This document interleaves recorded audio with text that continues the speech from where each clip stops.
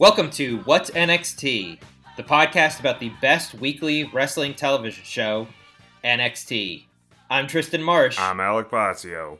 And this is NXT for November 22nd, 2017, episode 421. That's right. Blaze it. You know I'm going to have to go for $420, Bob. $420. $421. Her bid is $421. Tiffany does win with that $1. It's like a drug thing. This is just dried oregano. Clear your pipe out. Tap that thing up against the edge of the thing. We have a gigantic episode this week. First, we're going to talk about the NXT episode, but then we're going to do a huge rundown of War Games. Let's rush through some bullshit. All How right. about it? You watch Raw this week? I saw YouTube clips of the ladies. That's it. Oh, yeah? Little annoyed that they forgot about Asuka. Well, you don't want to see Asuka wrecking all the new people coming out. And if she doesn't wreck all the new That's people, true. then why have her there? Very true. I guess it's more that they had a contendership match for the Women's Championship. Everybody was like, Asuka? Yeah. Who's that? No, it was a clue that something weird was going to happen, I'm sure. And also Sonya shows up on Raw. Speaking of which, did you see SmackDown? I saw the YouTube clip on that one, too. Yeah, so you know that Ruby is leading the charge on that roster. That was a little weird. Did you watch Survivor Series? No. Wait, I saw the Elias Sampson match. The pre-show. Okay, so between the two of us, we saw everything from Survivor Series. It was Elias versus Matt Hardy. Poor Matt Hardy. God bless Matt Hardy. Yeah, God bless Matt Hardy. I enjoyed a number of the matches, except for the fact that there are no stakes at Survivor Series. Well, you know, I'm really disappointed that they took Jinder off the card, so I didn't watch. And last but not least, you watched 205 Live? This is going to sound terrible. I did. I watched about 5 to 10 minutes of it. Say it ain't so, Joe. Say it ain't so. I watched the Drew Gulak match. I did not, but I'm glad that you're finally at least watching Drew Gulak. Now my joke is totally gone now. I can't say what's that anymore. Let's get to it. Let's get to the NXT episode first. We've got two matches. Ruby versus Sonya. That's up first. Ruby and Sonya are now on SmackDown and Raw, so that's pretty weird. Ruby's ankle is acting up. She's, hopping around on one leg. What is Ruby Riot's best attribute, Nigel? The whole journey that she's taken to get to NXT, she's really had to stand on her own 2 feet. Ruby does a pretty cool looking one-legged slingshot DDT. They're now both kind of so busted up that she can't get cover. Ruby gets fired up, does a slingshot senton. Right, using one leg to springboard into the senton. Well, that was clever. And DeVille still kicks out. Sonya bounces back, gets a Shining Wizard on Ruby, and goes to apply an armbar. Ruby is reaching for the ropes, and Nigel continues the thread that Sonya set up from their promo a couple weeks back, where he calls going for ropes the coward's way out. To the triangle armbar. Look, she's trying to take the coward's way out again. That's not the coward's way out, Nigel. All of the other commentators are like, Well within the rules, drop toe hold. Oh, but she changed the hold because she knew she was close to the ropes. She should tap out now. Save your ankle. Nigel is really coming into his own as a complete douchebag. Nigel's really winning me over with his, craziness. Sonya transitions the armbar to an ankle lock, and it really looks like it's going to be the end for Ruby. Ruby slowly crawls at a snail's pace to one of the ropes. She finally grabs it. Ruby's resilient, man. She ain't trying to give up. The referee forces the break. Sonya finally relents, but then starts yelling at the ref, just like Bryan Danielson used to. She's like, I had until 5! You can't break me off until 5! And while she's yelling at the ref, Ruby surprises Sonya with a Pele kick and gets the win. Got it!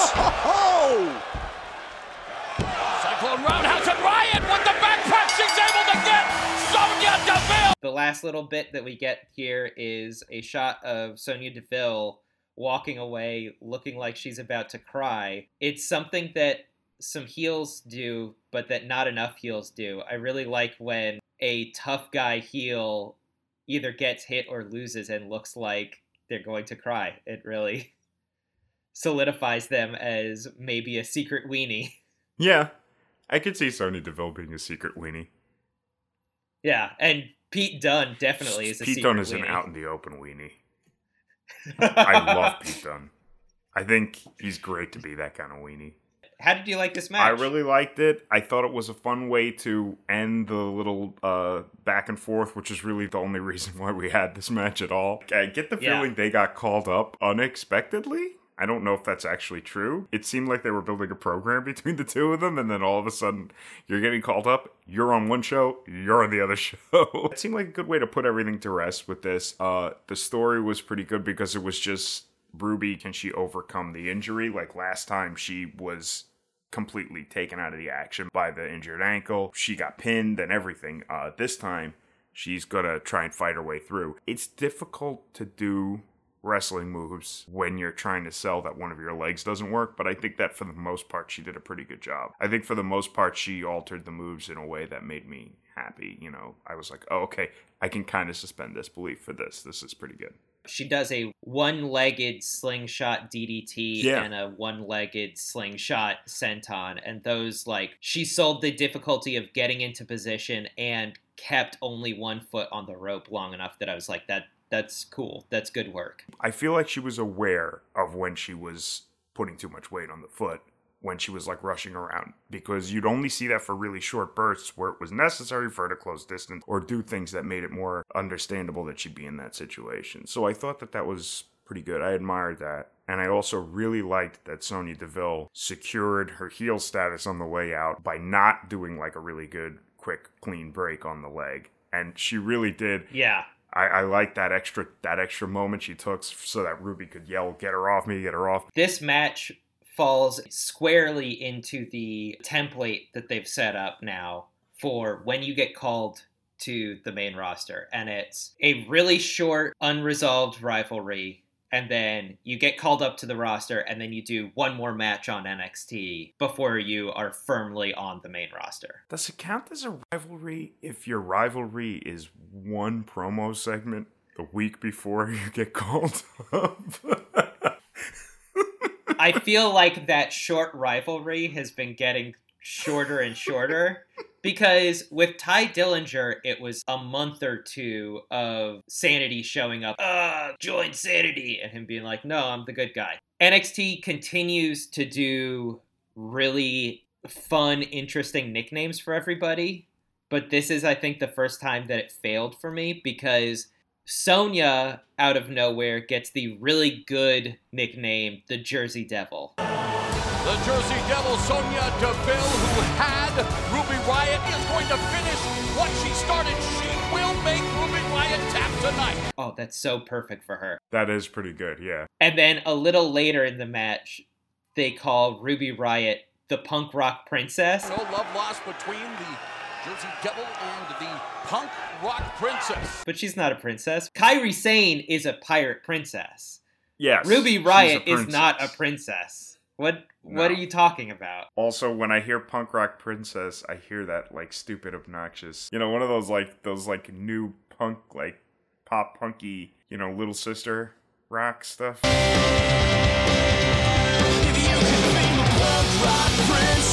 There's a song with that lyric in there. I don't know. My girlfriend listens to it sometimes to annoy me. Like you mentioned, there was a very clear, focused story of, can Ruby Riott overcome this really bad injury, or can Sonya Deville completely capitalize on it? She's really had to stand on her own 2 feet.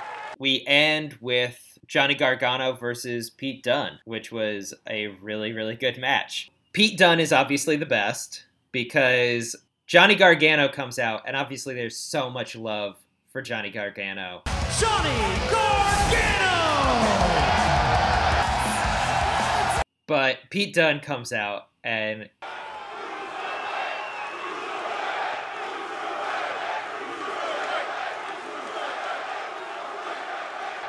see what you did there, Mauro? This is going to be some great technique. It seems like everybody is cheering for the Bruiserweight. He's not even on his own continent. And everybody loves him. He's the fucking best. He's got maybe the ugliest mug. He's such a shit outside of Lars Sullivan. I love him. They mentioned that he's only 24. Just 23 years of age, but continuing, ready to go. In fact, he turned 24 just 9 days ago. I can't believe I didn't get invited to the birthday party. There's a lot of really amazing technical wrestling up front. A lot of like front face locks and transitions from grappling to bars back to grappling. The two wrestlers go for a move on each other and realize that they're going for a move. And there's the moment of like quiet respect where they're like nodding like, oh, I caught you, but you almost caught me. But then out of nowhere. Tit for tat, 50-50. Neither man can complete the headlock takeover. Oh, what a strike by Pete Dunne! Obviously, he has to be the just shittiest heel in the world. Gargano responds with a head scissors takedown and a drop kick. And Dunne rolls out of the ring. Beautiful reversal by Johnny Wrestling, however. He's feeling really cocky, so he goes for a tornado DDT. Dunne reverses it into an X-Plex on the apron. He wanted to do the right thing, but now looking for the tornado DDT up the apron. It's blocked by Dunne. No! X-Plex! Looks really nasty. There are a lot of really good mid-move reversals in this match that just kind of come out of nowhere and really surprise you. We go to a commercial, and when we come back, Dunne is just sitting in the middle of the ring, breaking Gargano's fingers. Yeah. Which is great. That's fun. And it's nice to see someone, target the fingers. Not everybody does it. Minoru Suzuki does it. A couple of other people do it, and it looks really cool. And you can tell. It's that realization, oh, a lot of this is going to be on camera, so they're going to be able to see me twisting the fingers. That's pretty cool. I like it. And also, the commentary does a good job of being like, oh, he must realize that if he takes out the fingers, Johnny Gargano can't do the Gargano Escape face lock. Gargano needs his fingers to incorporate the Gargano Escape grip. Bending the rules, not breaking them. Same thing can be said for his fingers. It doesn't actually come back later, but at least they're calling out. No, because he goes for it, and then that's not even how he gets out of it, is that the fingers are weak. But whatever, yeah. It's good. Usually somebody does something like this, and all the commentary says is, oh, but that's gonna really hurt. That's gotta hurt. That's gotta hurt, Michael. Like, oh, he isn't even doing that to win. He just wants to hurt the other person. And that's such a lame fucking thing to say when you can say, like, oh, there might actually be a reason that he's doing this because he's thinking ahead. Even Gargano's patented slingshot spear can't take Pete out. He keeps rolling out of the ring, which is a really good minor heel move. He doesn't kick out and go to recuperate. He's like, just always, just roll out of the ring. Just roll out of the ring. He decides to go for the bitter end, but Gargano reverses it into a spike DDT, and Dunne looks like he's going to cry. He does this spike DDT, and then the camera hits him, and he looks like a 6-year-old. It's really great. We start to see the story of this match, which is Pete Dunne clearly thinks that if he can get the bitter end off, he's going to win, and Gargano just keeps narrowly escaping. Speaking of escaping, Gargano does a tilt-a-whirl head scissors into the Gargano escape. Tilt-a-whirl head scissors in here, right into the Gargano escape! It looks like Dunne might tap out until he spits his mouth guard out and bites Johnny Gargano in the hand. The mouth guard came out there! Oh, he's biting! Biting him! He's biting in his fingers. He took that mouth guard out. Come on. I like how they did a really good job of having Gargano only remove one hand from the escape so that you could see the fingers in Dunne's mouth, and they zoom in right on it. They zoom in right on it, and then even though the ref could technically disqualify him for that, the ref just goes, hey, you can't bite him.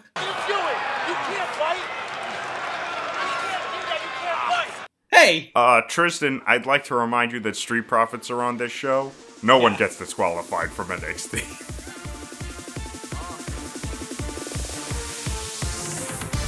Gargano does his 1,000-yard stare again. He goes catatonic. He doesn't know if he's going to be able to find it in him to win, but then as he's staring off into nowhere, he notices the mouth guard, picks it up, and spends about 20 minutes realizing that he no longer has a mouth guard. He shows it to everyone. He's like pointing at the audience. He's like, look, this is in my hand now. This is called playing to the back rows. What's he thinking? With the mouthpiece. He's noticed the mouth guard is out now. What does that mean? No longer in his mouth. Get rid of that thing, man. Finish Dunn off. This means something. It's important. So he sees the mouth guard and decides to go for a super kick. Hits Dunn square in the jaw. Which means it can't protect him. That's to prevent Which means super kick Gargano on Pete Dunne. Yes, sir. Oh, and yet Dunn still manages to escape. Gets a really super near fall. Dunn kicks out. Gargano goes for the slingshot spear. But again, Dunn counters it. This time not into a DDT, but into the bitter end. Oh, looking for the slingshot spear. And was met with the forearm. And there, Nigel, is the bitter end. Dunn wins because obviously he is made to carry the UK title belt. Are you kidding me? They fitted it to his mouth.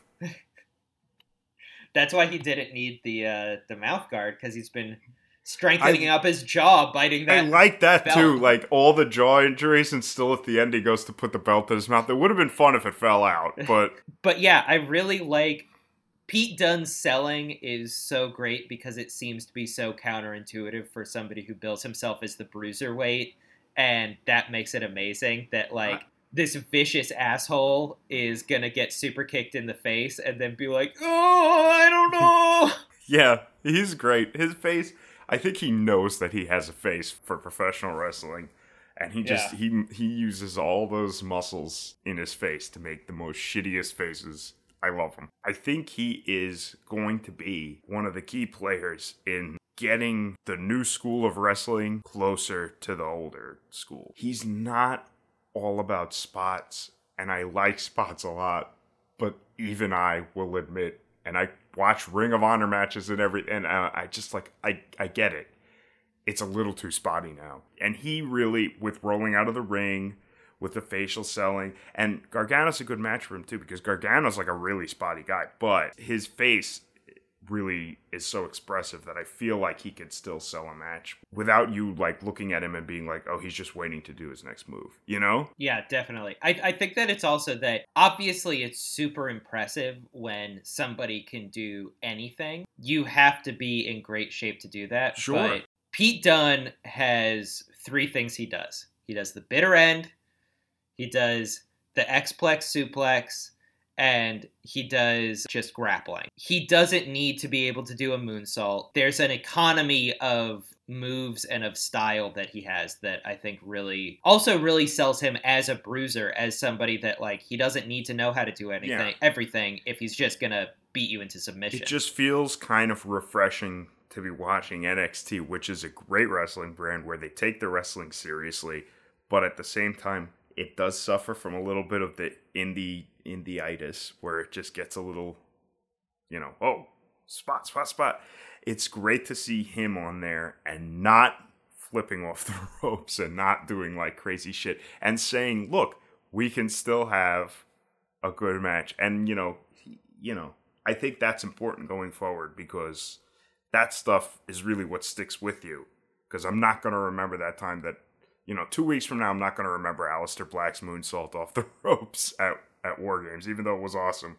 But like, I'm going to remember Pete Dunne making that shitty face. Yeah, all of the UK guys kind of have that, because Tyler Bate also has that. He does some amazing things, but usually the thing that he's doing is very simple striking and grappling and telling a slow, interesting story. Yeah, I think it's a regional thing now. They're a little more in tune with some of the old school stuff, maybe. So let's get to the big stuff, because War Games is amazing and almost 3 hours long, and there's just way too much to talk about. You got it. War Games opens with a package about War Games that uses fucking FDR declaring war. That was really weird. They used it like 3 times in the one package. And they did an effect on FDR where they had him repeat war, and then they showed the video of him repeating war over and over again. Ladies and gentlemen, the President of the United States. Only total war can result in total victory.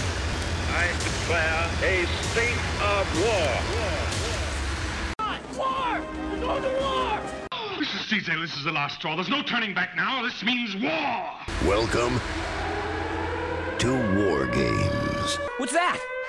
War were declared.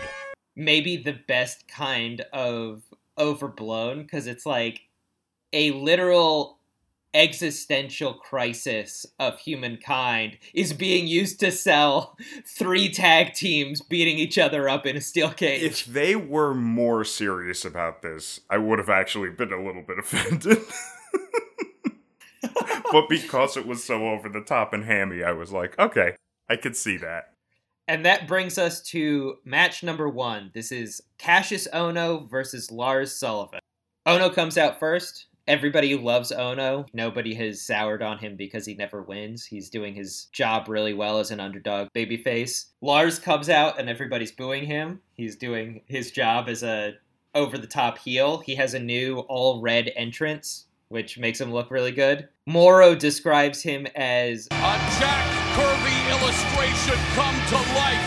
You cannot help but marvel at the physical tools of the Leviathan logophile, Lars Sullivan. And then Nigel describes him as... Sometimes you look at Sullivan, you say he's got a tinge of Lenny from Of Mice and Men. That's really unfortunate. And his promos really dispute that. But he's actually close to the book's author, John Steinbeck, and how intelligent this man is. Yes, no, it's weird. He's very well-spoken, but... He's soft-voiced, well-spoken. I think I've read a lot of opinions on the internet that don't like his promos. I think that they're fantastic because it's so surprising.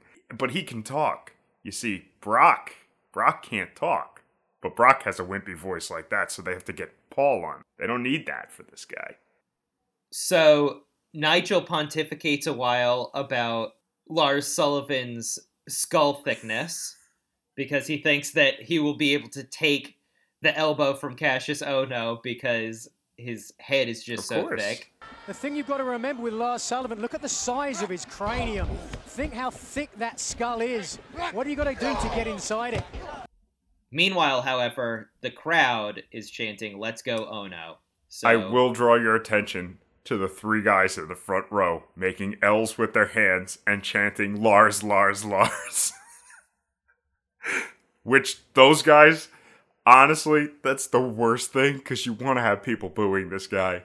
But at the same time, you can tell Lars is making a really big impact. That's like the first time we've ever seen anybody I know, chant it's him. really true. And honestly, it's like part of the reason why I like him so much is because when I watch him wrestle, I'm like, oh, you fucking bastard. He looks like a fucking bridge troll. He's really good. Goes around eating goats and spitting ropes of spit and yelling incoherently, and then has the nerve to go backstage and be like, I don't know why anyone would doubt me. I'm always in control of my emotions, and I'm a cerebral wrestler. Oh, man. The match starts off with Ohno trying his best. He actually gets some really good strikes in, but Lars is barely phased. After Ohno rolls out of the ring, Lars does a diving shoulder tackle from the apron, probably the most dynamic we've ever seen him. There's a lot of back and forth. Lars Sullivan always remains on top. He will throw Ohno seemingly across the ring, and then Ohno will flip over the rope and barely recover. Lars is definitely the guy that has the advantage here. There's a massive pop-up power slam. Oh, the pop-up power slam! Mamma mia, the strength of Lars Sullivan! That puts Ohno down for 2. Lars goes to the top rope. He's going to do his headbutt. Really stupid looking, but really amazing diving headbutt. At the last second, something you don't see from Lars every day. The diving headbutt! No water in the pool! Ohno rolls away, and his head just slams dead into the mat. And Percy... Great point, Nigel. This is Ohno's moment right here. It absolutely is, and he has to take it. Very astute observation. This is Ohno's chance. Because Lars Sullivan has almost put his head through the mat. I like setting up that Ohno actually did have a chance because we're so used to seeing Sullivan doing squashes. And I like the way that they handled it because they're still building Sullivan through the match, but they are showing him taking a knee when he gets kicked in the face. They're showing him getting winded from getting hit. They're showing a lot of things that you would expect to see from a more even match. And they're basically getting you to buy into this one more than a Raul Mendoza match, per se, you know? So you're buying in a little bit. Ono's the hero. He's getting him down. Oh my God. It only takes the one big hit. And then the headbutt miss was pretty good because then you could even sell it like, oh, Ono won, but Lars did all the work for him. You know, he knocked himself out. You know, you could say that if you took it that way. So they were actually doing a really good job of getting us to think that Ono really had a chance.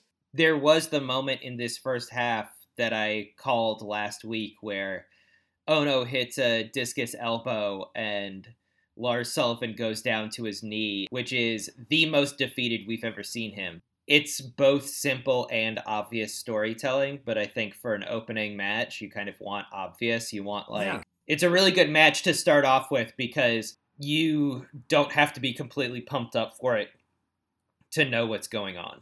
There's a gigantic guy and a guy in a basketball jersey.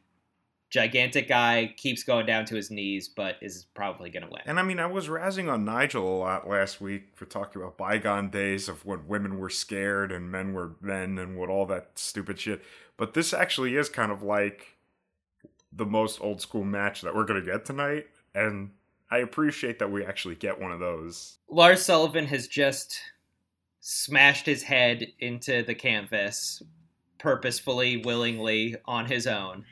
And suddenly there's a flurry of really stiff strikes from Cassius Ohno, and the crowd goes crazy. Everybody knows that this is Ohno's chance. Lars is clinging to the ropes, trying to keep from falling down. He never goes down, but he's really close.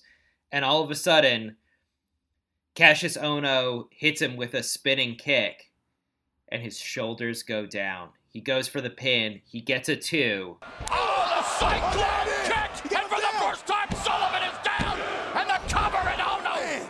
Lars sits up and gets a kick to his face, goes back down, and this repeats probably 3 times.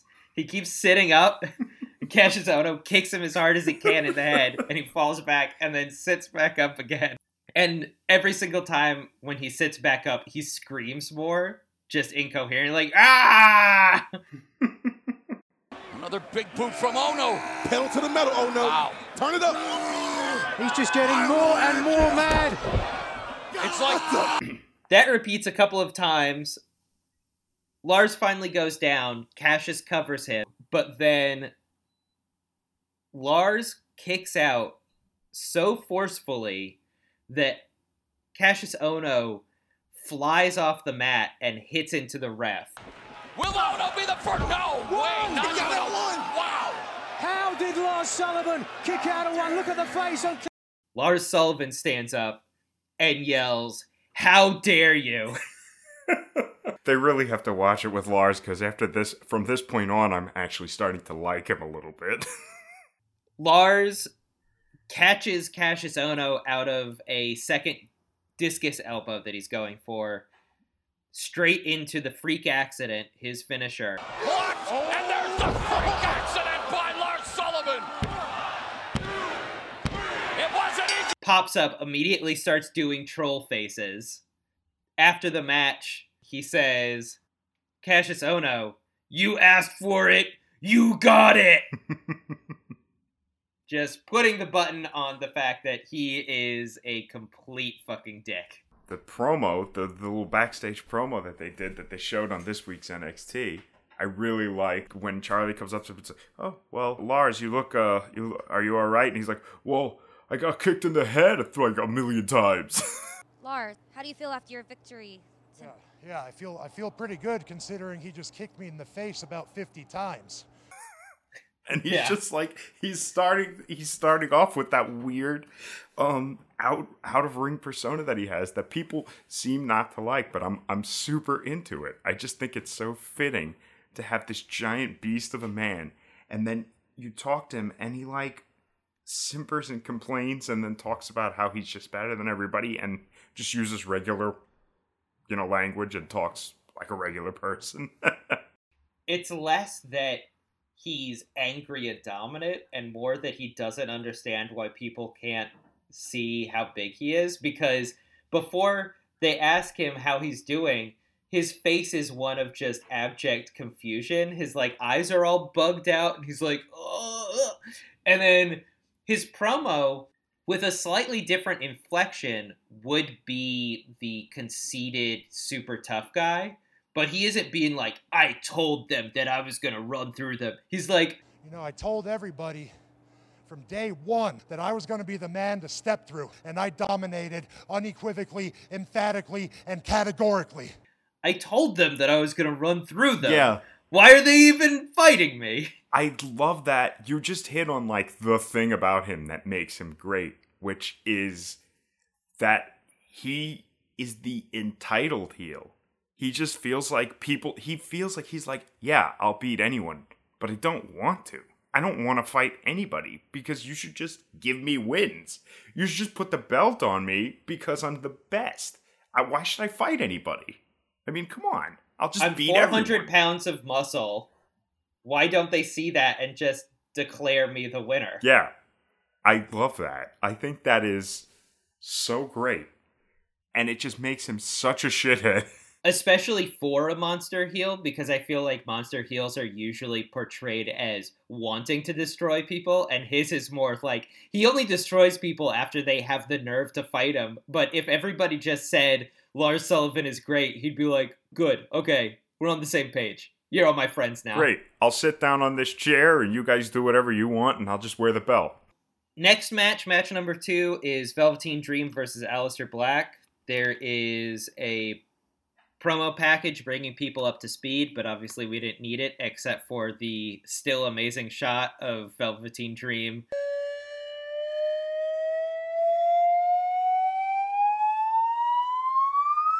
slowly rising behind Aleister Black. I wish that they could just do that every week. Both Velveteen Dream and Aleister Black get huge pops when they show up. People love both of these performers. But Aleister Black is Aleister Black. Velveteen Dream, let's talk about his fashion for a second. Velveteen Dream. He comes out, he has a rawhide tasseled dickie with a beaded motif on the front, his classic 3-lens sunglasses with the extra lens for his third eye. Sure.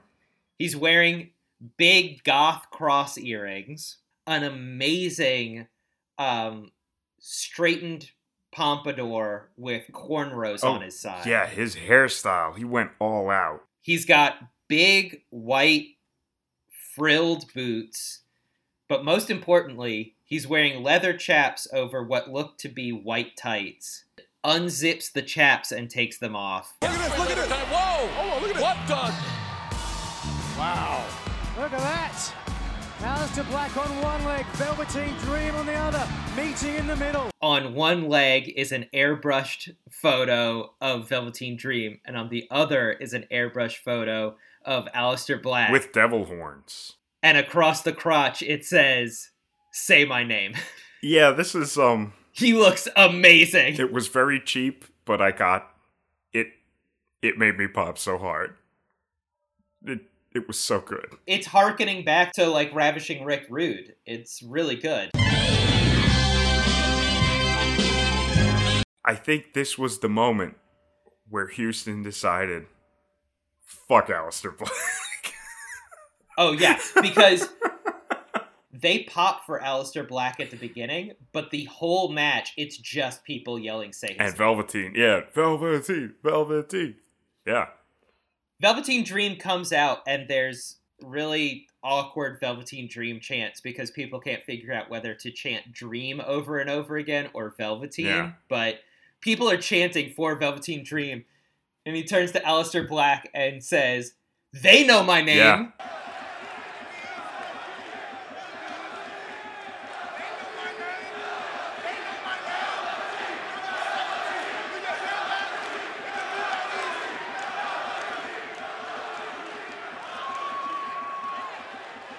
He's so good at this. He's so good at just being his character. It's must be such a difficult character to do, because you're 5 steps away from just being a dumb idiot at any point in time. And he plays it so good. He's standing on multiple fences at the same time. If he goes one way or another, his character is going to seem homophobic. If he goes one way or another, his character is going to be either an absolute heel or an absolute face. If he goes one way or another, I mean, I know that he's technically a heel, but like he's a heel that people love. You know, he's standing right in the middle ground of like 6 different things, and he always nails exactly that spot. I think his acting is like really what takes him to the next level.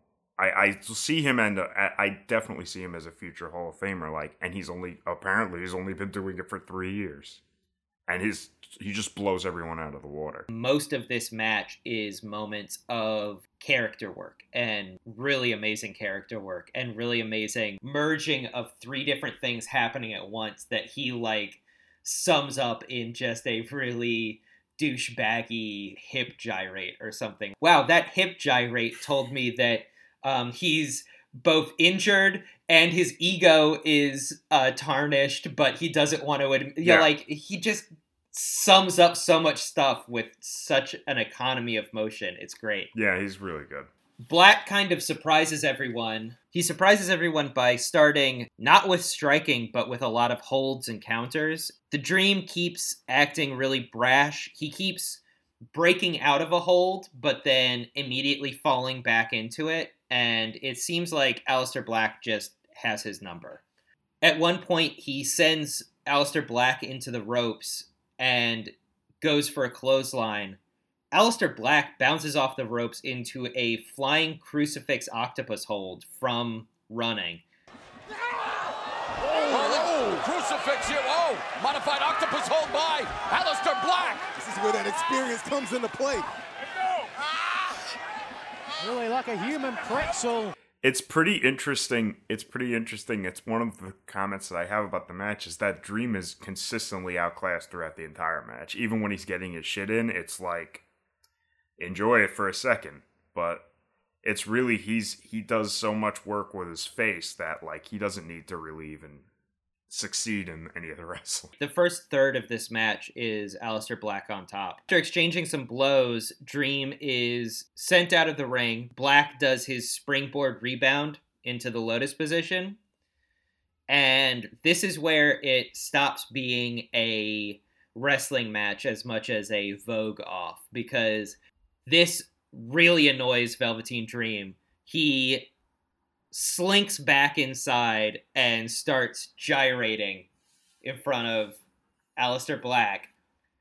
And Aleister Black does the worst thing in the world. He looks away from the Velveteen Dream. Nobody looks away from the Velveteen Dream. Dream points to his tights that say my name on them, yells, say my name, and the crowd starts chanting, say his name, say his name. Craftiness of Aleister Black and... Take that, Aleister. He looked away, though.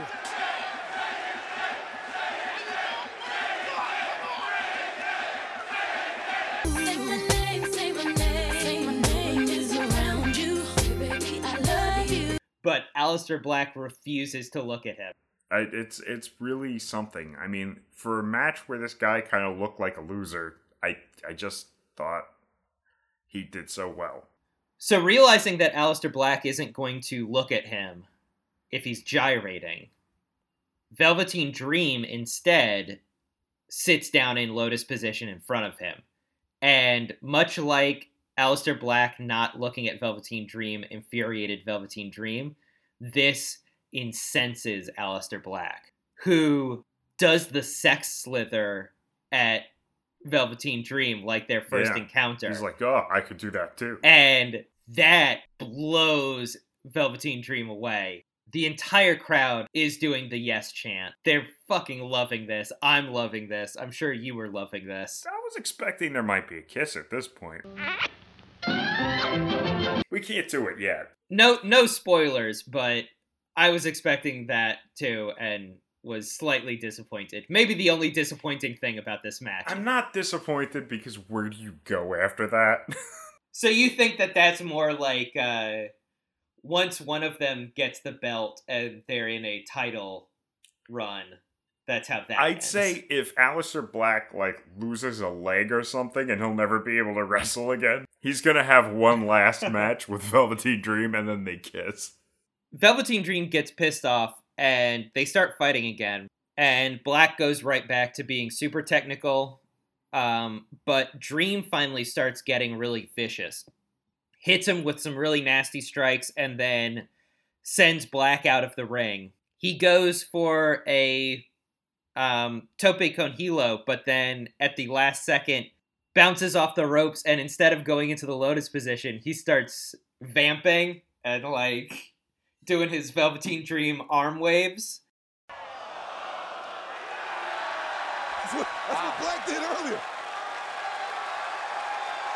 Not exactly, Percy. It's Velveteen Dream bringing Aleister Black down to his level. And Aleister Black, Mr. Cool, Calm, and Collected, actually fucking losing his shit for Velveteen Dream. He actually gets a rebound super kick for a 2 count on Aleister Black. So now he has screwed with his head enough that it looks like he might actually pull this off. After pounding on Black a little bit, he turns to the ref, and instead of saying, ask him if he wants to quit, he says, ask him my name. Say I'm into it right now.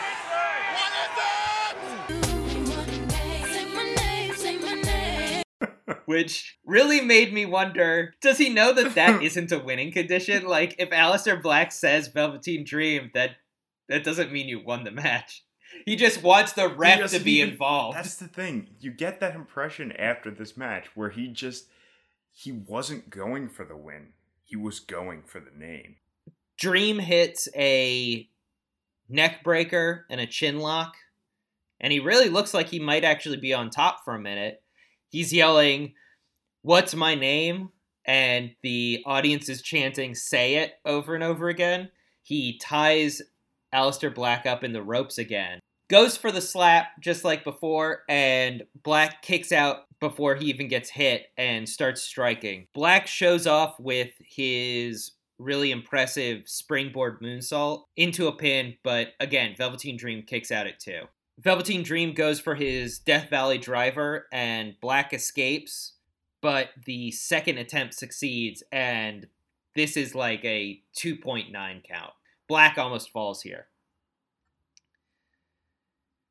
Dream climbs up the turnbuckle with Black in a fireman's carry, which was really impressive. Oh, yeah. He looks like he's going to do the Death Valley driver from the top of the turnbuckle. No, they can't do that.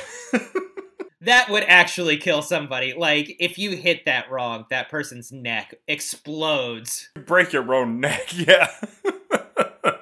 Oh, yeah. What if they got caught in the rope on the way down? Are you kidding me? Too dangerous. Dream hits an amazing DDT. It's kind of like a corkscrew DDT. It sends Aleister Black flying. Rolling the dice and nailing Aleister Black with that modified DDT. He flings Aleister Black's body, and it really looks like he hits him in the top of the head of the mat. It looks great. There are a number of people on the roster right now that are hitting DDTs that actually look like they would destroy you. Which isn't to talk shit about Bobby Roode, because I like his simple throwback DDT. Velveteen Dream takes probably about 20 seconds to slowly get the cover for 2. He goes up for his elbow drop. He's both selling a wobbliness of the ropes and a hurtness of his ribs, as he also tries to gyrate his pelvis with his hands behind his head, but every so often he has to clutch his ribs or clutch the rope. Yeah, he's great. His face here is really what does it. It's really custom built for the kinds of matches he's having. Absolutely, yeah. Black gets his leg up, so As he falls down, he collides with Aleister Black's foot. Velveteen Dream falls into the ropes, and now he's tied up. Black takes advantage, knees him out of the ropes. They trade a couple of strikes, and then out of nowhere, hits the Black Mass. He hits the Black Mass in the middle of Velveteen Dream saying his own name. Velveteen Dream bounces off the ropes and starts saying Velvet. And you have to admire how much he's just like, I will get hit by this kick. I trust that you will not fuck my face up because I am not going to take any precaution. I know that they're going to zoom right in on my face when I say this and take the hit full. And he did, and it was really good. I have to tell you, stuff like that also just really makes me happy about this match. Yeah, this match was really all about the story and all about moments. Some of those moments were amazing wrestling move moments where, you know, somebody does a DDT or somebody does a moonsault. But most of them were just these two very clearly defined characters doing, it could have, without the Death Valley Driver and DDT and moonsault, this could have been an improv set, you know? It could have just been two people dealing with each other. This was my match of the night, but it was my match of the night in spite of itself, because there were actually there were like 2 or 3 things that happened in this match that if it was not Velveteen Dream, and I'm not taking anything away from Aleister Black, but he was one of those things. But, you know, if it was not a Velveteen Dream match and it didn't have him with the selling and everything like that, honestly, I probably would have had like serious problems with this. The tangled up in the rope spot by Velveteen Dream looked terrible. It took like 55 seconds for him to get the ropes around. And you know that was just like, oh, you tangled him up in the ropes like before, and you're going to tangle him up again in the ropes in this match. Wouldn't it be funny if you got yourself tangled in the ropes? And he's like, oh yeah, that sounds good. I just imagine him going to the training ring to practice that and being like, oh shit, this is impossible to make it look like I'm accidentally tangling myself up in these ropes. Well, yeah, because when somebody tangles you up, there's at least somebody helping you out. Yeah, they tie you. Yeah. It was terrible. It was an awful spot. I wish that they would have taken it out. I understand what it was, and I get it. I disagree. I disagree. You have to have that moment. I don't know. I don't think that you do. And then I also think they took. Who gives a shit if it looks weird? Oh, come on. You know, I do. Ref, I like it. The ref to have that. I kind of like that old school. Like I can suspend my disbelief. I know it's fake, but I kind of like to not think it's fake sometimes. The ref walked in front of him enough. At least the camera wasn't dead on him as he struggled to get into the ropes. They had very good camera work in this match. They zoomed in, they did face close-ups when they were supposed to, and it really looked like even the camera team had rehearsed. So that I will give them credit for. Also, there was it was a little too spot heavy at times. I thought the moonsault was a little ridiculous, but whatever. It's fine. Things like that. But that's like one of his signature moves. People need that stuff now because it's modern and that's what we like. But at the same time, I don't know. There's a difference for me when I'm watching that in Ring of Honor where there are guys that are doing that, but then at the same time, Dalton Castle is like knocking people over by waving fans at them. Like that's awesome. And I know that that's like super goofy. But in this, I have that more serious, expectation. And I know Velveteen Dream's not a very serious character and, all that stuff. But, when I see that kind of moonsault thing where you have to see them both run into each other, it kind of takes it out for me. A little bit. I completely disagree. I understand that, and I respect that. I'm just stating my opinion. That's all. I just think... I think that with this match, with them working at such a high character level, I don't care if there's some minor flubs. Those kind of minor flubs and minor botches on the main roster annoy me a lot more because their character work can be so muddied. And it's not because the wrestlers can't do character work. It's because they're not put in a situation where they can trust that they'll be able to get their character work over. And so because the character work is muddy, I'm like, well, I'd at least like to see some really crisp wrestling. And then when the wrestling isn't crisp, I'm like, well, what the fuck are you giving me? Here, most of it is excellent. And, you know, there's like half of the match where they aren't wrestling and they're just doing goofy faces at each other. And they pull it off so well that when he tied himself in the ropes, I was like, it's cartoon logic. Who gives a shit? I get it. I understand. It just, for me, that was like one of those things where I was just like, oh no. And then the other thing was, it's a little more long-term than that. It's just Aleister Black in general, where I don't know if I should root for him or boo him. Because his gimmick is, I walk the line between good and evil, which is fun, you know, for like stuff. But then like, I don't know, man, in a wrestling match, half of the battle is figuring out who you're supposed to boo and who you're supposed to cheer for. And we all cheered for Velveteen Dream, even though Velveteen Dream is like a heel, because Aleister Black is giving us, you know, he's giving us this like middle ground thing that's not really... I don't think that Velveteen Dream is a complete heel. I think he's also kind of a tweener. In this match, he was the face, I would say, for sure. He's a douchebag, but we understand what he's up against. And I think that that's the problem with Aleister Black. Velveteen Dream is walking the line between a clear-cut heel and a clear-cut face, but he can walk that line because he's also the underdog. You know, everybody else, he's trying to prove himself. Aleister Black is not a face and not a heel, but also he's in a position where everybody loves him because he's an amazing wrestler, and they've written his character where he has just shown up in NXT and Velveteen Dream wants his respect. That's not putting him on a lower rung where it doesn't matter if he's a heel or a face, he's struggling to overcome.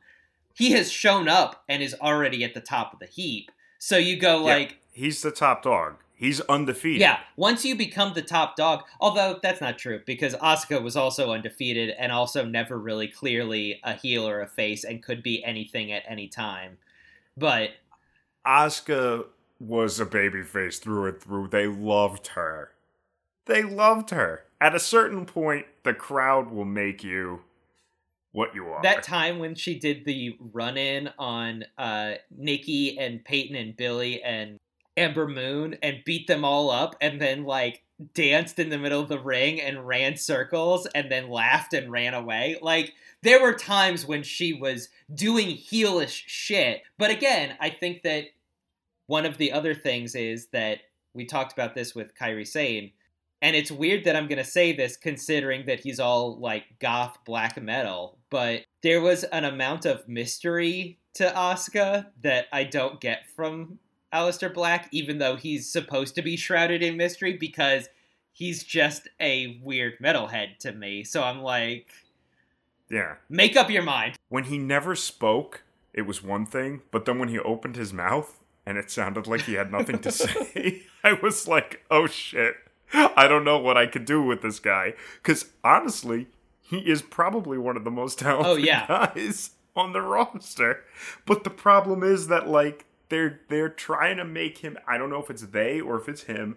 He's walking this line. And the thing is, if you're going to walk the line, the silent treatment was really the way to go. Because that actually made you seem more interesting. I hope that they finally decide if he's supposed to be a heel or a face. I have a t-shirt of his now that says... He's a fantastic wrestler. I don't blame you. I got it at Brooklyn Takeover 3, and it says on it, no man is ever truly good, no man is ever truly evil. It would be funny if they decided and came out with a shirt that either said, one man is truly good, or one man is truly evil. Like, that would be fun.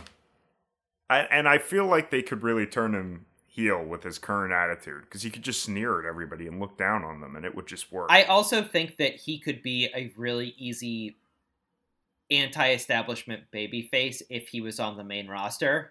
He could be like a Sting or something, you know? Like, he could say he could mete out justice. He could be like, you did the wrong thing or whatever. Jinder Mahal, you did steroids and I'm going to kick your jaw. That only works on the main roster because the establishment on the main roster are all dickheads. You're not going to want to get into a fight with William Regal. He's your granddad. He's a nice guy. No, he's the sweetest guy in the world. Are you kidding me? But speaking of him staying silent, the match is over. He doesn't stay silent. He's sitting next to a broken Velveteen Dream in the middle of the ring. The crowd is chanting, "Say his name! Say his name!" And seemingly from his crotch, he pulls a microphone. That's why they had that extended replay segment.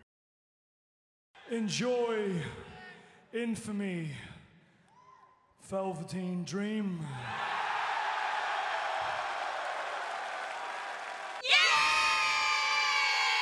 I also love how Velveteen Dream does not sell his happiness over his injuries. He still looks like he's injured and defeated, but he does get a little tiny smile every once in a while. So he's really Nigel declares that... Well, in a way, both men won here. That got me annoyed. No, because that's the story of what just happened. Because Aleister Black is still undefeated. I understand it. And Velveteen Dream... But you know what this... got the respect that he wanted from Aleister Black. Sure, but this makes me a little nervous that means that the feud is over without Velveteen Dream actually looking to win. I think he got the name first, so now he should keep going after Black and just try to win. And I think they need to keep this going. Or they kind of become, not a tag team. I wouldn't want to see them in a tag team. But that could happen. Velveteen Dream being slightly more heelish and Aleister Black being slightly more face-ish, but both of them being somewhere in the middle, could kind of make for an interesting friendship where, like, no, we're the outsiders. People don't like us, except for the fans who fucking love us. So... yeah, except for everyone in the audience. Unnamed people don't like us. The man, in capitals, the man. The man doesn't like us. Sure. Society. Society doesn't like us, except for everyone watching. Now we're into match number 3. It's the Fatal 4-Way between Nikki Cross, Ember Moon, Peyton Royce, and Kairi Sane for the Women's Championship. We talked last week about people having a kind of unsure reaction to Kairi Sane, and at least in the front rows, it seems like people have figured out the reaction to have, which is as she walks by, a bunch of people just salute her, which is like... that is pretty good. That's great. That's exactly what she should be looking for. I don't want you to cheer. I want you to treat me like your captain. This is the moment that I knew Billie Kay was not going to be interfering tonight because she was wearing big, giant, tall wedges. Yeah, she looks way too glamorous to be fighting tonight. She's wearing a... well, it's not just that. She can't run in with those fucking shoes. There's no way. But also, she's like wearing a black spaghetti strap jumpsuit. I took this a different way. I got a little more worried, and I think they might break them up now. Oh, no. I think that they love each other. And I'm not one of these people that sees a female friendship and assumes that it has to be a lesbian thing, but like there is a deep mutual respect between the two of them. Although that's exactly what you would have said about DIY. So yeah, no, exactly. That's what I'm talking about. Because Peyton was a little surprised that Billie wasn't going to walk her down to the ring. And I'm wondering if she's going to blame her for losing. Be like, if you were there, I wouldn't have lost. Or if whatever. You had bothered to put on your ring gear. Yeah, not even that. If you were just sitting there staring at me in the front row or something, you know? Like, I don't know. I don't know if that's something that they're going to pull. And if they do, I think it's going to be a misplay. I think it's a mistake. I don't think it's a good idea. I don't think it's a good idea either. I love these two. But it got together. me a little worried. Yeah. Worried. Ember gets her gigantic entrance. Everybody else has gotten a regular entrance music and light show. Ember gets the gigantic entrance music and lights, and the whole place dims, and there's red lights and blue lights and blue contacts. Yes, really crazy looking blue contacts. And she's not a werewolf anymore, guys. No. And Percy says she is ready to hold the belt, and that's when I said, oh, she's gonna win. Oh, yeah. I mean, yeah. This is her time. Believe it, she is ready. They're finally giving her the big entrance that she always was overshadowed by Asuka's entrance, you know? She would have this entrance, and then Asuka would come out, and that's such a crazy over-the-top entrance that, like, you'd go, oh, we know who's on top and who's on bottom. This time, there's no doubting that as much as you love Nikki and Peyton and Kairi Sane, they have a regular NXT episode entrance, and Ember Moon has a giant red moon that, you know, rises over her, and she's flipping a stupid cape around, and she flips it off her head, and she's got leather shoulder pads, and she's gonna win. It's a kind of classic start to a fatal four-way for a multi-person match. Everybody's kind of taking turns with each other and one-on-ones, but in the first half of the match, they actually do a really good job of making Peyton Royce look a lot more physically intimidating than they used to.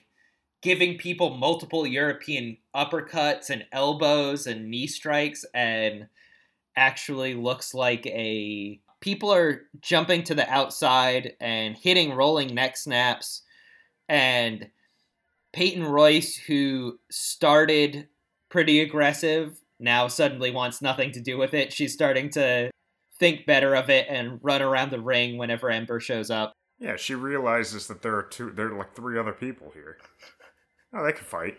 Everyone is fighting on the ramp, and Ember does a pop-up power slam to Nikki, because obviously you need to take Nikki out of the match somehow if anybody else is going to get any offense in. She did a last woman standing match with Asuka, so really Ember should be considering her probably her biggest competition right now. Ember went the distance with Asuka multiple times, but Asuka never put Ember through tables or through a ladder. Peyton gets Kairi in a submission on the ropes. Obviously, because it's no disqualifications, she can hold it forever. Nigel says, well, look how prone Royce is now to attack. If someone comes in now, there's no way she can protect herself. If Sane from there on cue, Nigel! And fucking sure enough, Ember runs up and kicks her full force in the chest. Okay, but this is my thing. Why interfere when there's this huge submission going that could just go forever? Just hit someone else. Just do something else. Just do whatever, and you take someone out. Someone loses. No, because it isn't elimination, it's fatal four-way. Well, I mean they lose as in they can no longer fight because they've been completely disabled because they've been put in a submission hold for like 12 minutes. But what if Kairi taps? Then Peyton wins. Oh, I didn't realize that. But obviously, these multi-person matches are very confusing. I mean, for fuck's sake, on the main roster, the commentary gets it wrong all the time, where they'll start calling an elimination match like it's a fatal match. Ember dodges a spear from Kairi Sane that ends up connecting with Peyton Royce, who had just stood up. Everybody is accidentally beating up on Peyton Royce more than they would even if they specifically were trying to kill her. Yeah, that's a lot of fun. And that's kind of what I was expecting to happen from Peyton without seeing all this good stuff from the beginning. Moon prevents a Kairi elbow, and I will just say that I refuse to call it the Insane Elbow. I hate that fucking name. Walk the plank, or I don't know. We'll come up with something better. We'll come up with something. She drops anchor. Dropping anchor. That's perfect. Oh, that's really good. There you go. Jesus Christ. We'll license that name to you, WWE. Get in contact with us. Drop Anchor. Yeah, watch. They probably still have like 700 people with that shit from like 50 years ago. We'll get a lawsuit in the mail. So, Moon prevents Kairi's elbow drop and goes up on the ropes. She's attempting a superplex, but Royce gets them both with a really great looking Tower of Doom. After her early aggression, she has now become the opportunist fighter that she always is. Cross gets all three with a surprise flying cross body because everybody always forgets about fucking Nikki Cross in these situations. You hit her with one pop-up power slam on the apron, and everybody goes, Nikki Cross can't come back from that. She's out of this match. And then all of a sudden she's gonna hit you with a flying crossbody. Cross counters a springboard something that Moon does into a draping neck breaker, and Moon rolls out. And as Moon rolls out, Peyton, again, opportunist, runs in and from behind, surprise bridging fisherman suplex. And this is broken up at the last second by Kairi Sane. And half of the audience is stunned, and the other half thinks maybe that was a 3 count because there's a little bit of murmuring. Up to this point, I'm thinking the match is going pretty good. Up to this point, the match is going all right. It's a 4-way. I have problems with 4-ways anyway, just because I don't like when people wait around. 4-ways is a lot of people waiting around. It's necessary. It's fine. I just don't like that kind of match. But it gets muddy. I don't like when the camera pans over and you accidentally see like the top of someone's head who's just waiting outside the ring. Yeah. It's not great. This part from here on is when I start getting a little more critical of it, because at this point Kairi comes in, breaks it up, but it seems like it was a 3 count. To me, I'm like, okay, I can see it's not the way the match was supposed to end. And they're not going to be flexible with it and just be like, okay, that's it. So instead, we got to keep going. From here, keep in mind, if you're listening at home, that I'm starting to be like, okay. And now we're getting into like big spot territory where like there's like a lot of 2-man moves. We already had one with Peyton doing the Tower of Doom, which I thought was kind of fun, even though it looks a little weird for like a 65-pound person to be like power slamming 2 people off the top rope. It's a little, but you know what? It's possible. I definitely don't see it as being something that I should be like, huh? No. But we're getting 2-man moves, and for this, 2-man targets, and for this, it starts getting a little too coordinated for my taste. Again, I don't want to sound like a grizzled old school guy, considering that I don't even have that going for me because I'm not a grizzled old school guy. But sometimes when I see people waiting around to get hit by stuff, it kind of gets me annoyed. Kairi coming in late, I think, is probably just due to us. She hasn't been around long enough for the audience to give her credit. I think that people would give somebody like Asuka or Charlotte Flair or AJ Styles, people who have a really strong pedigree, if there was a third tap, but then the ref was like, oh no, actually that was a 2, I think we would probably go like, oh, they just beat it. They just beat it. Kairi's only been around in NXT for a couple months, and so she does that, and like I said, half of the crowd seems to want to give her credit and be like, oh yeah, she just got it, and the other half are like, nah, that's bullshit, fuck you. Multi-person matches are not my favorite. It's the most obvious. We talked about this with the women's 19-woman battle royale for contendership. That was super muddy, but the second you bring in more than 2 people, it's going to get muddy. This was, for the most part, pretty well told. But, you know, Yeah. The fact that Nikki sold the pop-up power slam that long, like, they have to get rid of people. And if you have to get rid of people from a match, why are they in the match? Just give me... It's such a troublesome thing when somebody's taken a move before and been fine, and then they take a move in a 4-way, and then they're out for like 5 minutes. Yeah. But I think that...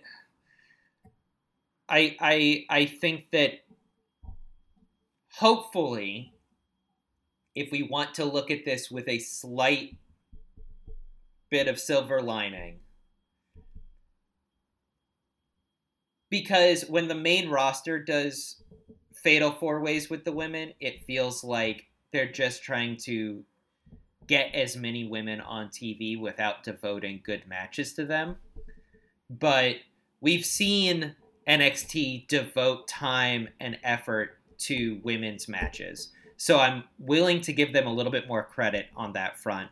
I think that it's more that the silver lining is these 4 competitors, if one of them wasn't involved in this match, you would go, why aren't they involved in the match? So they were like, okay, let's put these 4 women up there and they'll have a kind of muddy match, but it's like maybe the least muddy of a 4-way that you can have. You know, it's fairly well told.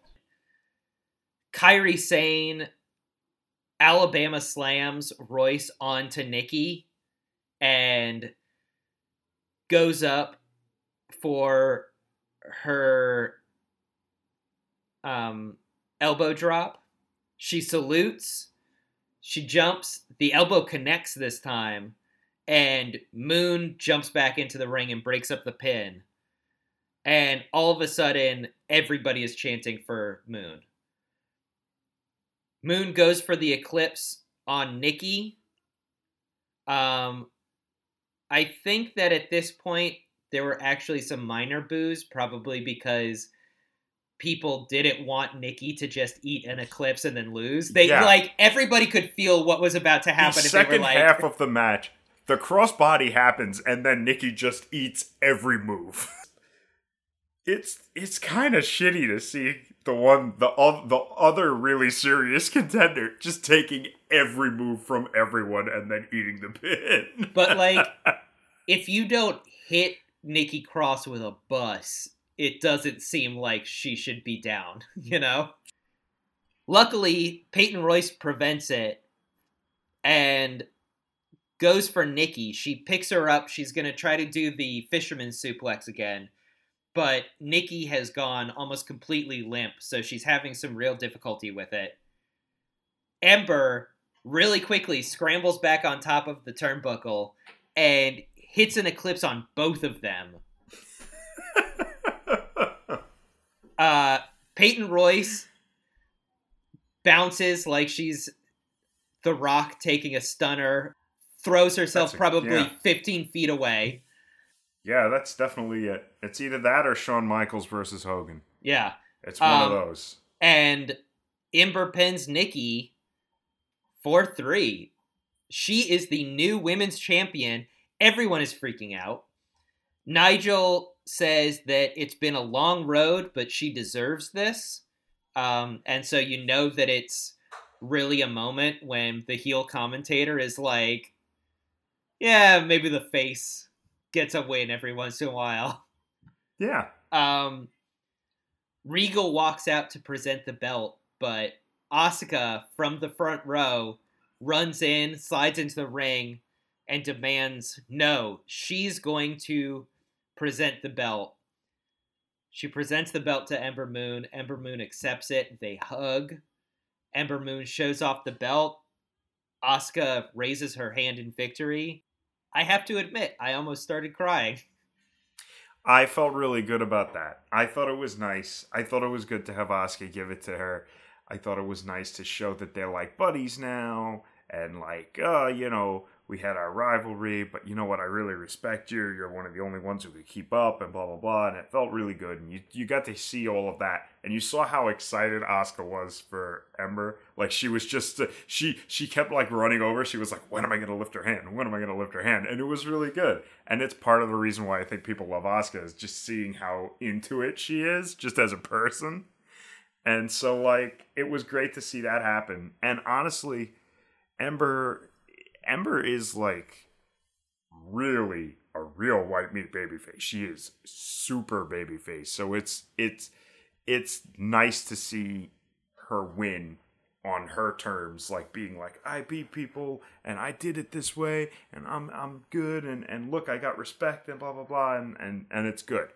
I like seeing Ember with the belt. I don't think that it was a mistake to put it on her. I think it was good. Someday in the future, Ember is going to come up to the main roster. Hopefully, whoever's handling the main roster at the time has a better fucking handle on what the fuck they're doing.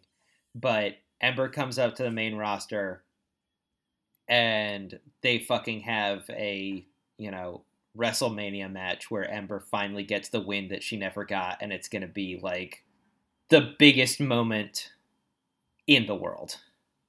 Yeah, that'll be pretty cool. I could see that happening too. I'm just nervous that they might give her the Bayley treatment because she's that much of a baby face. Yeah, but she's like a werewolf baby face. So That's hopefully they can't go the that red hard. contacts could still go in. Yeah, she's got those red contacts in the drawer next to her bed. She's ready. She could put them in at any time. Holding back tears, Ember Moon is the new women's champion, and of course that means it's time for the commentary team to sell toys. Of course. What the fuck was this? We have to have Moro playing with it?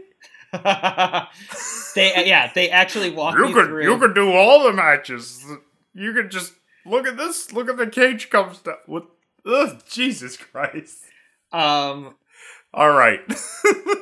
Kevin Owens and Samoa Joe are in the audience. Kevin Owens is wearing the Undisputed Era shirt. Yeah! He's repping Undisputed Era. Match number 4, we got Andrade Cien Almas versus Drew McIntyre. Andrade Cien Almas with Zelina Vega, and it's for the men's championship belt. Ellie Dolo comes out looking great. They both put up the fist. I like that. I like that she does the fist with him. That's a great touch. And there were too many people in the audience doing the fist that you could only get on one guy. You saw a lot of them. Ha ha. They're in the ring, and the bagpipes hit, and they both look fucking pissed. They're so fucking annoyed just at his entrance music. Considering the sexist attitude of his promos, I've liked his promo work recently more. He's been less boring, but I feel like as he becomes more interesting, he also becomes more clearly a heel because he has annoying bagpipe music and he's a big dumb asshole who like says sexist shit and pushes around Andrade Cien Almas, who's amazing. Andrade is the face that cheats. Yeah. He's the New Day. Yeah.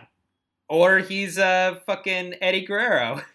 They just give every Hispanic person that gimmick. He's the good guy that also cheats. You're probably right. So, Cien is in the middle of the ring, and he's like sticking his tongue out like a lizard at Drew McIntyre, which I really liked. And also, Mauro Ranallo is babbling about Super Mario. Nigel McIntyre, more king than Super Mario Odyssey, and what an odyssey it has been for the great Scott. Oh my god.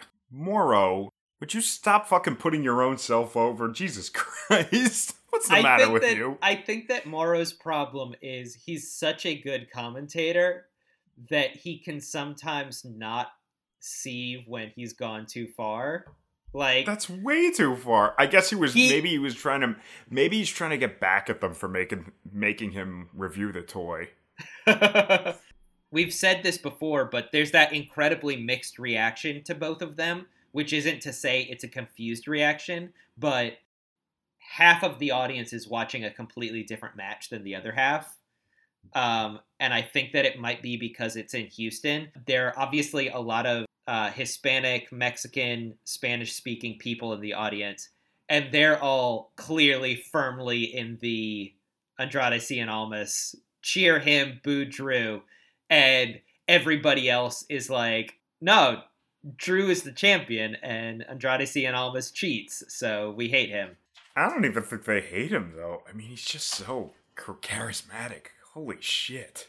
I can't hate him even though he's cheating. I can't. And Zelina Vega, you can't hate her. She's the best part of this match. Before the match even starts, Almas, out of nowhere, slaps Drew McIntyre and then runs into the corner. Almas does the smart thing and hides in the corner as Zelina Vega pumps him up.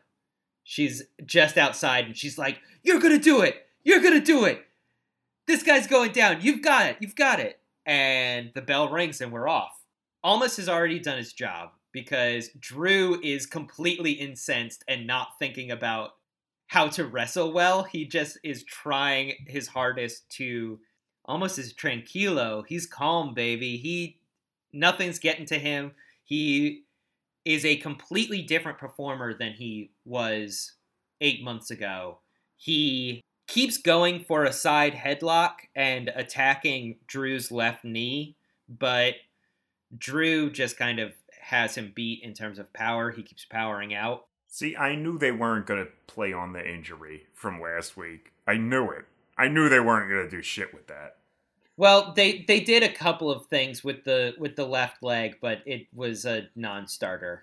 Yeah, I knew they weren't going to do anything because the commentary was talking about it, but Drew was selling his head. Drew recovers from a jawbreaker and sends Almas into the ropes. Almas hits the Tranquilo, which we haven't seen in ages. He hits it clean and stays in there. He does the whole thing. He even does the fist. The reason you stopped doing that is because Zelina Vega told you it's stupid because people can kick you. Because Drew kicks him in the stomach and he flies out of the ring. Yeah, but I'm interesting. Zelina is not super pissed at him about it. No, she's not. She's not down. She's like, no, it's cool. McIntyre jumps out of the ring. He rolls Almas back in. And like always, the ref has to follow Almas all the way to the other rope to make sure that he's truly back in the ring. And he might not be. Yeah. And with the ref's back turned, Vega goes for the running head scissors off of the apron, but Drew catches her and picks her up and sets her down on the apron. He doesn't consider her a threat, and he should. She is a threat, but she just did a head scissors to him, and he's going to like gingerly set her down and patronizingly be like, "Oh, don't do that again. Fuck you." Yeah. Drew. At the same time, I could see why he did that, because he probably looked at her and he was like, "You probably just don't realize that I'm 3 feet taller than Roderick Strong, and I weigh like 100 pounds more." That's probably what it is. That'll work on Roderick Strong, because Roderick Strong is 2 feet tall. He's starting to come off like a little bit of a dick, and they haven't actually done a full heel turn yet, and if he had powerbombed her onto the ring apron, he would instantly be a heel, no matter what she had done to him. Oh, yeah, because again, let me just bring up, she's the best part of this goddamn match. Oh, yeah, so I had a theory, actually, that the Tranquilo might have been setting up for this interference.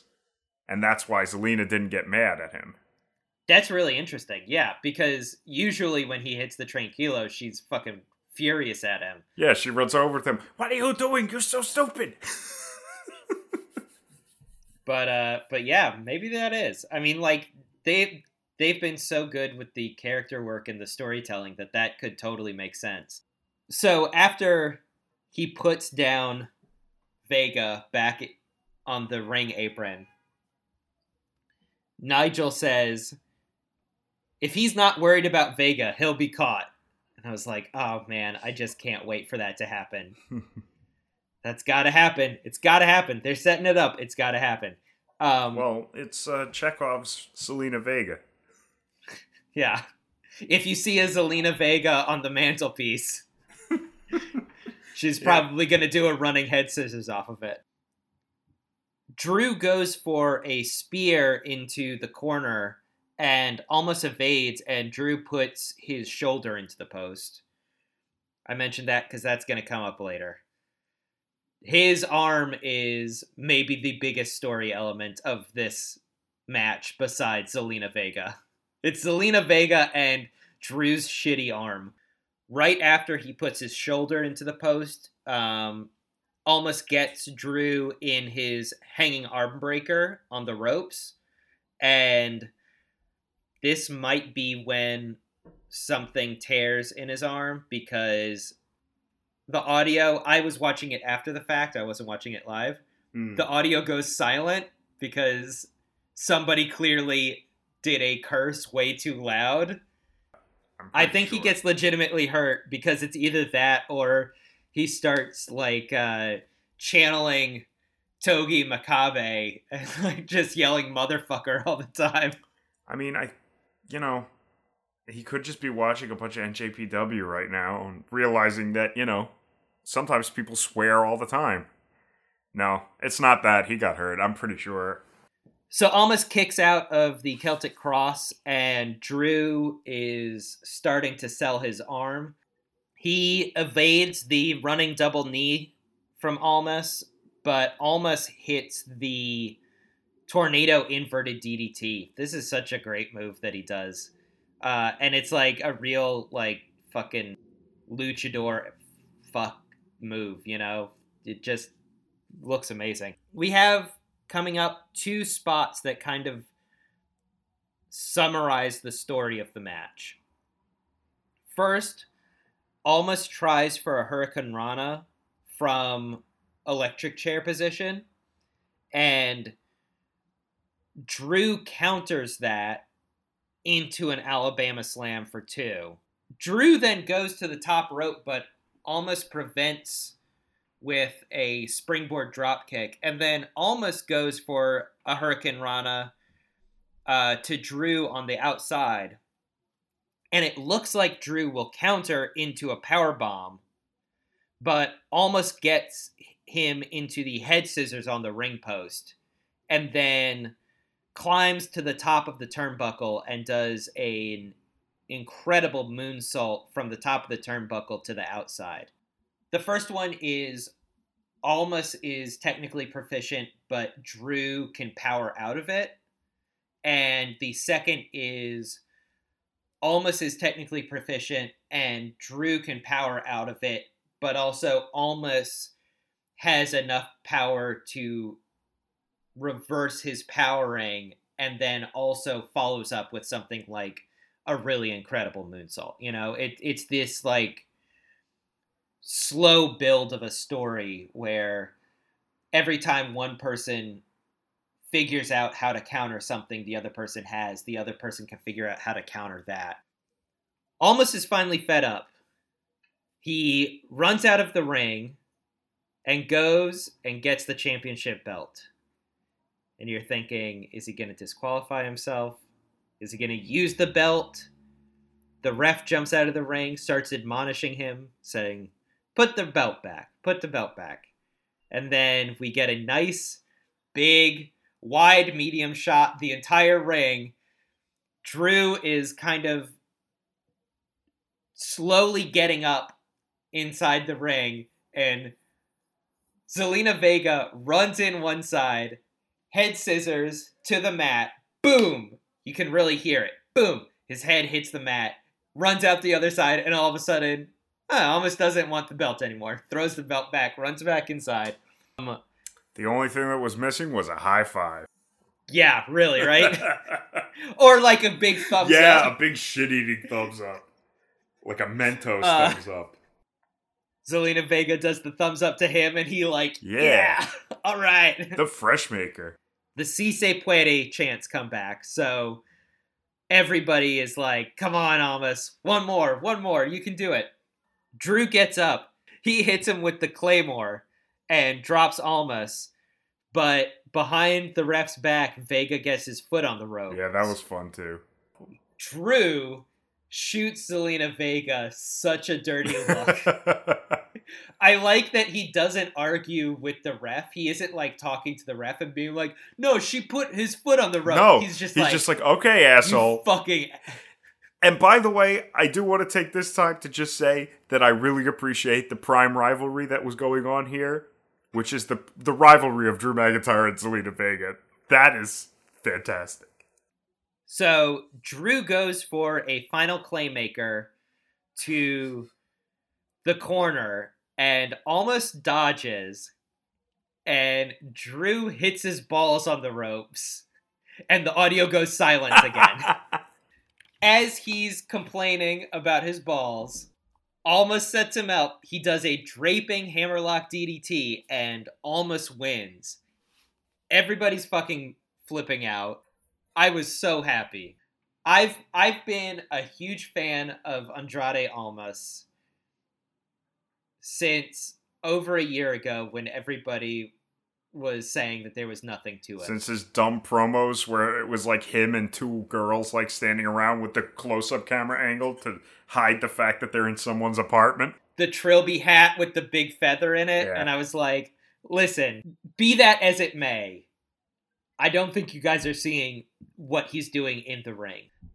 Drew is being a big baby. He's in the middle of the ring and he's like, oh, I lost. Oh. He's got a really whiny ass face on. But I gotta point out, the reason that Almas won wasn't because of the cheating. It was because Drew hit himself in the balls. Yeah, the cheating helped, but it was actually Almas fucking outplayed you and dodged your stupid slow ass kick and you rammed your balls into the turnbuckle. I'd be excited to see a Drew heel turn. I definitely would, because, like I said, I now find him interesting, but I still fucking hate him. Almas stands on the announce table, he's showing off, and in the background, Vega yells, I told you! And I don't know whether she's talking to us or him. It's great. It's great. She's been telling everybody. She's been telling Almas that he can win. She's been telling the audience that he can win. And she's been right this whole fucking time. Where has she lied to us? Never. She's the best. And now we come to the War Games match. Yes. I dare you to do a play-by-play of this. Sadly, not Goldust, but Dustin Rhodes is in the audience. That makeup might run after 2 hours. It then cuts to a screen displaying all of the rules as they tell you the rules of War Games. And it's like a prescription drug commercial with the fast talking and the oh my god small text at the end. I don't know whether it's a prescription drug commercial or a payday loan commercial, but it definitely has that like 0.1% APR only for the first 2 months, then 1,008% APR for every week after that. It's just incomprehensible babbling. No, but it's if a lot 2 of people rules. are in the ring, then another 4 people will be added. And then the time limit changes for some reason. It's 5 minutes and then 3 minutes and then 3 minutes. And it's like, if you leave the cage, you disqualify your team. If you leave the cage, you disqualify your team. Let me say it another time, and the commentators all say it at least once. If you leave the cage, you disqualify your team. Okay, we know you're setting something up now. Thanks. They took the roof off.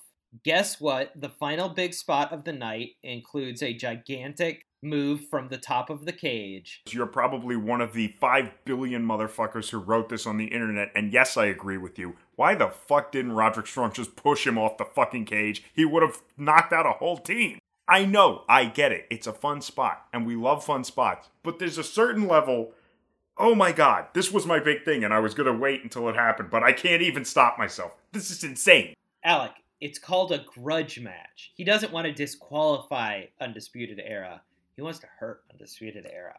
That is so much bullshit. It doesn't hurt Adam Cole to get pushed off the fucking cage. So Eric Young starts off for Sanity.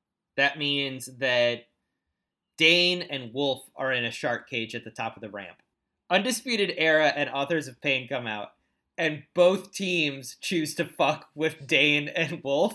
It was in the pretty cage. fun. They like rattle a stake up and down the cage and like...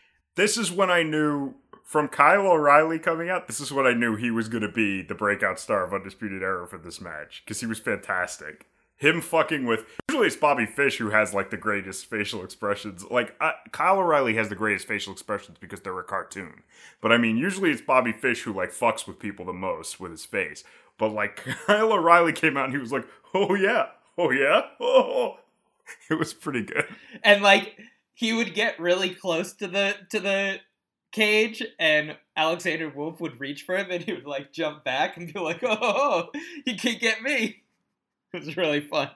Roderick Strong coming out in his fucking Ninja Turtles helmet and his fucking, like, dum-dum. What the hell was that? I mean, I get it. It's funny. He's buying into the whole thing. Yeah, Roderick Strong is also dressed in paramilitary gear. How much longer are you going to keep up the idea that Roderick Strong is a babyface? Because he's now joined a paramilitary organization that believes that they're going to bring about apocalypse. So... maybe he isn't a good guy anymore? I don't know. He's still got a family! He needs to cut at least 6 more family promos to save himself from being tied with, like, a neo-Nazi Eastern European death squad. So, the match starts off, it's going to be Eric Young, Adam Cole, and Roderick Strong, which means that they actually fit 2 Authors of Pain. We never look at their cage. We don't cage. look at their cage for more than 5 minutes, for more than like 5 seconds. We don't know how big that cage is. That's insane. Cole attempts to climb over the cage, and this is the first instance of somebody trying to remind him desperately of the rules, because Nigel says that there's no way he would run because he would be disqualified anyway. To which case both Morrow and Percy are like, really? You don't think that he's just an advantageous douchebag who totally would run right now if it meant that he wouldn't get his ass kicked? Like, I feel like that would have... obviously, they shouldn't have done this. It's a good thing they didn't do it. But it would have been really funny if in the first 2 minutes he was just like, you know what? I disqualify my team. I'm out of here. Fuck you. Come on, guys. Let's go. That would be fun. I would have liked that. And I know that that's when they keep saying it and they keep bringing it up. I know that they're trying to tease it out of you to be like, oh, he's going to do that, which means he's definitely not going to do that. So if they would just shut up about the rules, you'd maybe think it instead of having to be told so that you know instantly it's not going to happen. The first team to enter are Fish and O'Reilly. So Undisputed Era is the first full team in. And Strong is instantly back down. Oh, yeah. Nigel says, my heart truly goes out to Strong, but he deserves this. Undisputed Era would have been unstoppable, but he only thinks about himself. Which is like a great heel commentator mentality. Nigel like really jumped up like two points in my book for that. Honestly, he's all of a sudden, I think it's just like this month or like 2 months, he's just become like the best of the 3 of them because he's just he knows what to say to be really effective without like being like, whoa, over the top, you know? He just says something like that sounds like, oh, fuck you, Nigel. And then you're like, oh, wow, okay, I get you. Yeah. He really gets over the storyline of whatever match he's commentating on recently. And he's talking about the wrestlers too, which I like. He puts over Strong because he's like, I like Strong, I think he's really good. He puts over Undisputed Era because he's like, they would have been unstoppable with him. And then he acts like an asshole. He worked out really good. That was a really good line from him. He did a good job. Yeah, and the next team comes in. It's Authors of Pain. And Fish and O'Reilly try in vain to keep the cage door closed. That was fun. They're like that trying was to really fun. They go from being cocky, dominating wrestlers to like Laurel and fucking Hardy, where they're like, oh, we gotta keep out the Wolfman. My impression was, hey, I know we just got here, but we used to watch NXT, and you guys are the worst. Finally, Authors of Pain force their way in and start literally throwing people around. They throw around everybody else, and then they get Roderick Strong and use him as a projectile. They throw him over the ring ropes that separate the two rings, and he takes out everybody else. That was fun. I really that was liked a lot that. of fun. Yeah. And I like the idea that Roderick Strong, I don't think that it's like, oh, they don't care about Roderick Strong. I thought it was, my impression was Roderick Strong was like, yeah, guys, let's do this. Throw me at him. With Authors of Pain and Roderick Strong on top, the final team is released. And obviously there's only one team left. It's Sanity. Dane slowly kind of lumbers to the ring. Alexander Wolf is super excited. He runs into the ring, jumps in. Everybody is starting to close in on him because they're like, well, but there are 6 of us and there's 1 of you. What does he do? He takes out of his jacket a riot baton and just goes to work with this thing. It was really fun. That was a lot of fun, yeah. But it brought to my attention, I said, so how come Adam Cole doesn't reach into his shorts and pull out 2 pairs of brass knuckles? Like, what the fuck? If these things are allowed, Undisputed Era should be the guys that are pulling out weapons. But he's got those tights. I feel like if he reaches in there, you get the added, like, you get that added gross, like, sex thing going on. Those tights leave nothing to the That's imagination. True. There is nothing hidden in That's those true. tights. That is true. You're right about that. Dane hasn't entered yet. He's outside and he's just slowly feeding in steel chairs, trash cans, more chairs, some kendo sticks. The whole crowd starts chanting, "We want tables," and Dane really milks the moment by stopping and looking around at them and then kind of half shrugging and going back under and taking out 2 tables. This is the moment where the funniest thing all night happens. O'Reilly runs at Wolf with a steel chair over his head. And as he swings it down, Wolf dodges, and O'Reilly hits one of the ring ropes, and the chair bounces back into his face, and he does a full somersault in the air. Now, this is it. They banned chair shots to the head, but there's no way they could ban that because he hit himself in the head. And quote unquote, it was an accident. He could always say that. You know that was O'Reilly being like, this is my time to shine. You know, he's like, this is how we do things in Ring of Honor. I take a gratuitous chair shot and make a really crazy overaction. I had to pause it for like 15 minutes as I left. It was pretty good. Dane finally enters the cage. He locks the cage behind himself and swallows the key on camera. That's fun. Really, the rest of the match, it's basically all about he's fucking Dane. Amazing. He runs this both in terms of character work and storytelling, but he gets off some massive spots on other people. It's really great. Morrow at one point says that the War Games match, it changes people. It changes their DNA. No, it doesn't, Morrow. What are you talking about? Well, you know, in the video game Resident Evil, zombies are made with DNA. DNA. Whatever. It's like Morrow. War Games is ooze. I don't know what the hell. And it's going to... He's really just mad that they put that fucking toy ring in front of him. He's been playing with he's been playing with the dolls. He's playing with the wrestle dolls and he's just saying stuff. Young's nose gets busted open by doing a Death Valley driver with Akam on his shoulders onto Razor.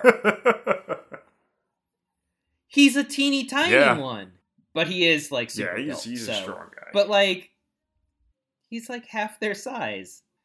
Authors of Pain come for Adam Cole, and Adam Cole runs to the top of the cage. It's important to note that each commentator needs to spend about 5 seconds plus describing the fact that if he gets over the top of the cage, then if he reaches the ground, then his team is disqualified. Just again.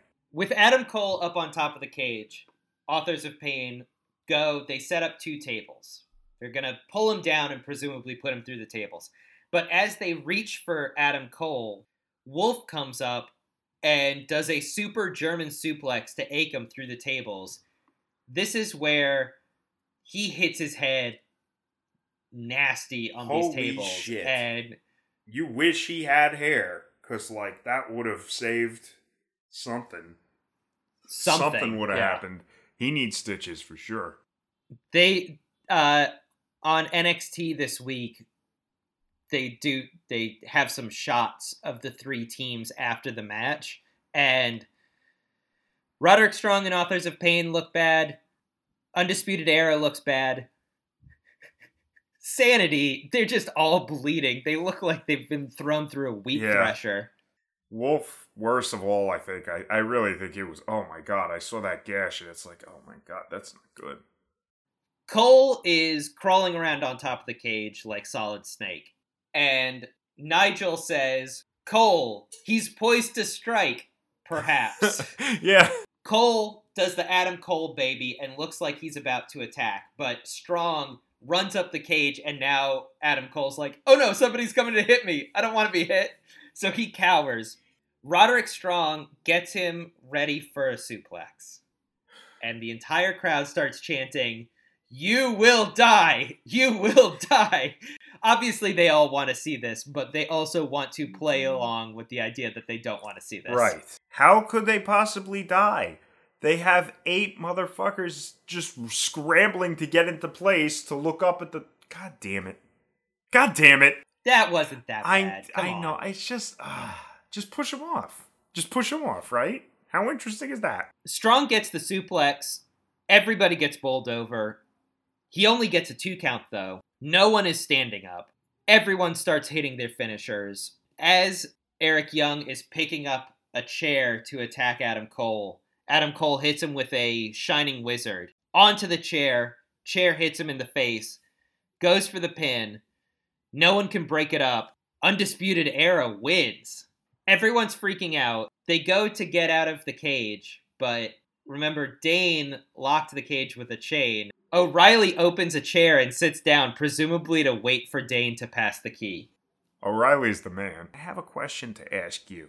Do you think you could possibly dispute this victory? It is undisputed. You can't dispute it. It's undisputed. What a fucking crazy shit show of a match. I liked it a lot. It was a lot of fun. Yeah. It was a great ending to the show. I gave it a hard time on some things, but honestly, you can't not give it a hard time because of how fucking much of a clusterfuck it is, just by design. It's a crazy match, and it was really good. It lived up to the hype because everybody got a ton of spots in. That's what we were looking for. We wanted spots. We wanted crazy shit. We got it. And if you compare it to stuff like Hell in a Cell or, whatever, it comes out favorably, I would say. I loved this pay-per-view. I really enjoyed it all. In general, it was really good. It showcased the talent a lot. The wrestlers themselves were able to, portray their characters as best as they could in a good way. Because I would say in part because the camera work was really good. I thought that really brought another level to it. This was like really an indie kind of show. There was a lot of people getting their shit in. There was a lot of like extra super special spot. In a way, I was jealous of Houston because they were so crazy and everything was happening so crazy. But in another way, I was really happy we got what we got and they got this because this is a fun match to watch on TV. If I was there personally, I probably would have had a great time. It makes me a little nervous. This is a little almost too indie of a show to me. Most of the matches, at the very least, told really good stories that were largely like character driven and attitude driven, even with the War Games match, which is probably the biggest spot clusterfuck. A lot of it is still about like Adam Cole's character being an opportunistic coward and Fish and O'Reilly being like these overzealous insane people, and the way that Authors of Pain and Roderick Strong worked together was much better than I thought it was going to turn out being. Well, we haven't talked about anything except matches this week, so we're going to have a ton to talk about next week. We got a whole bunch of call-ups happening.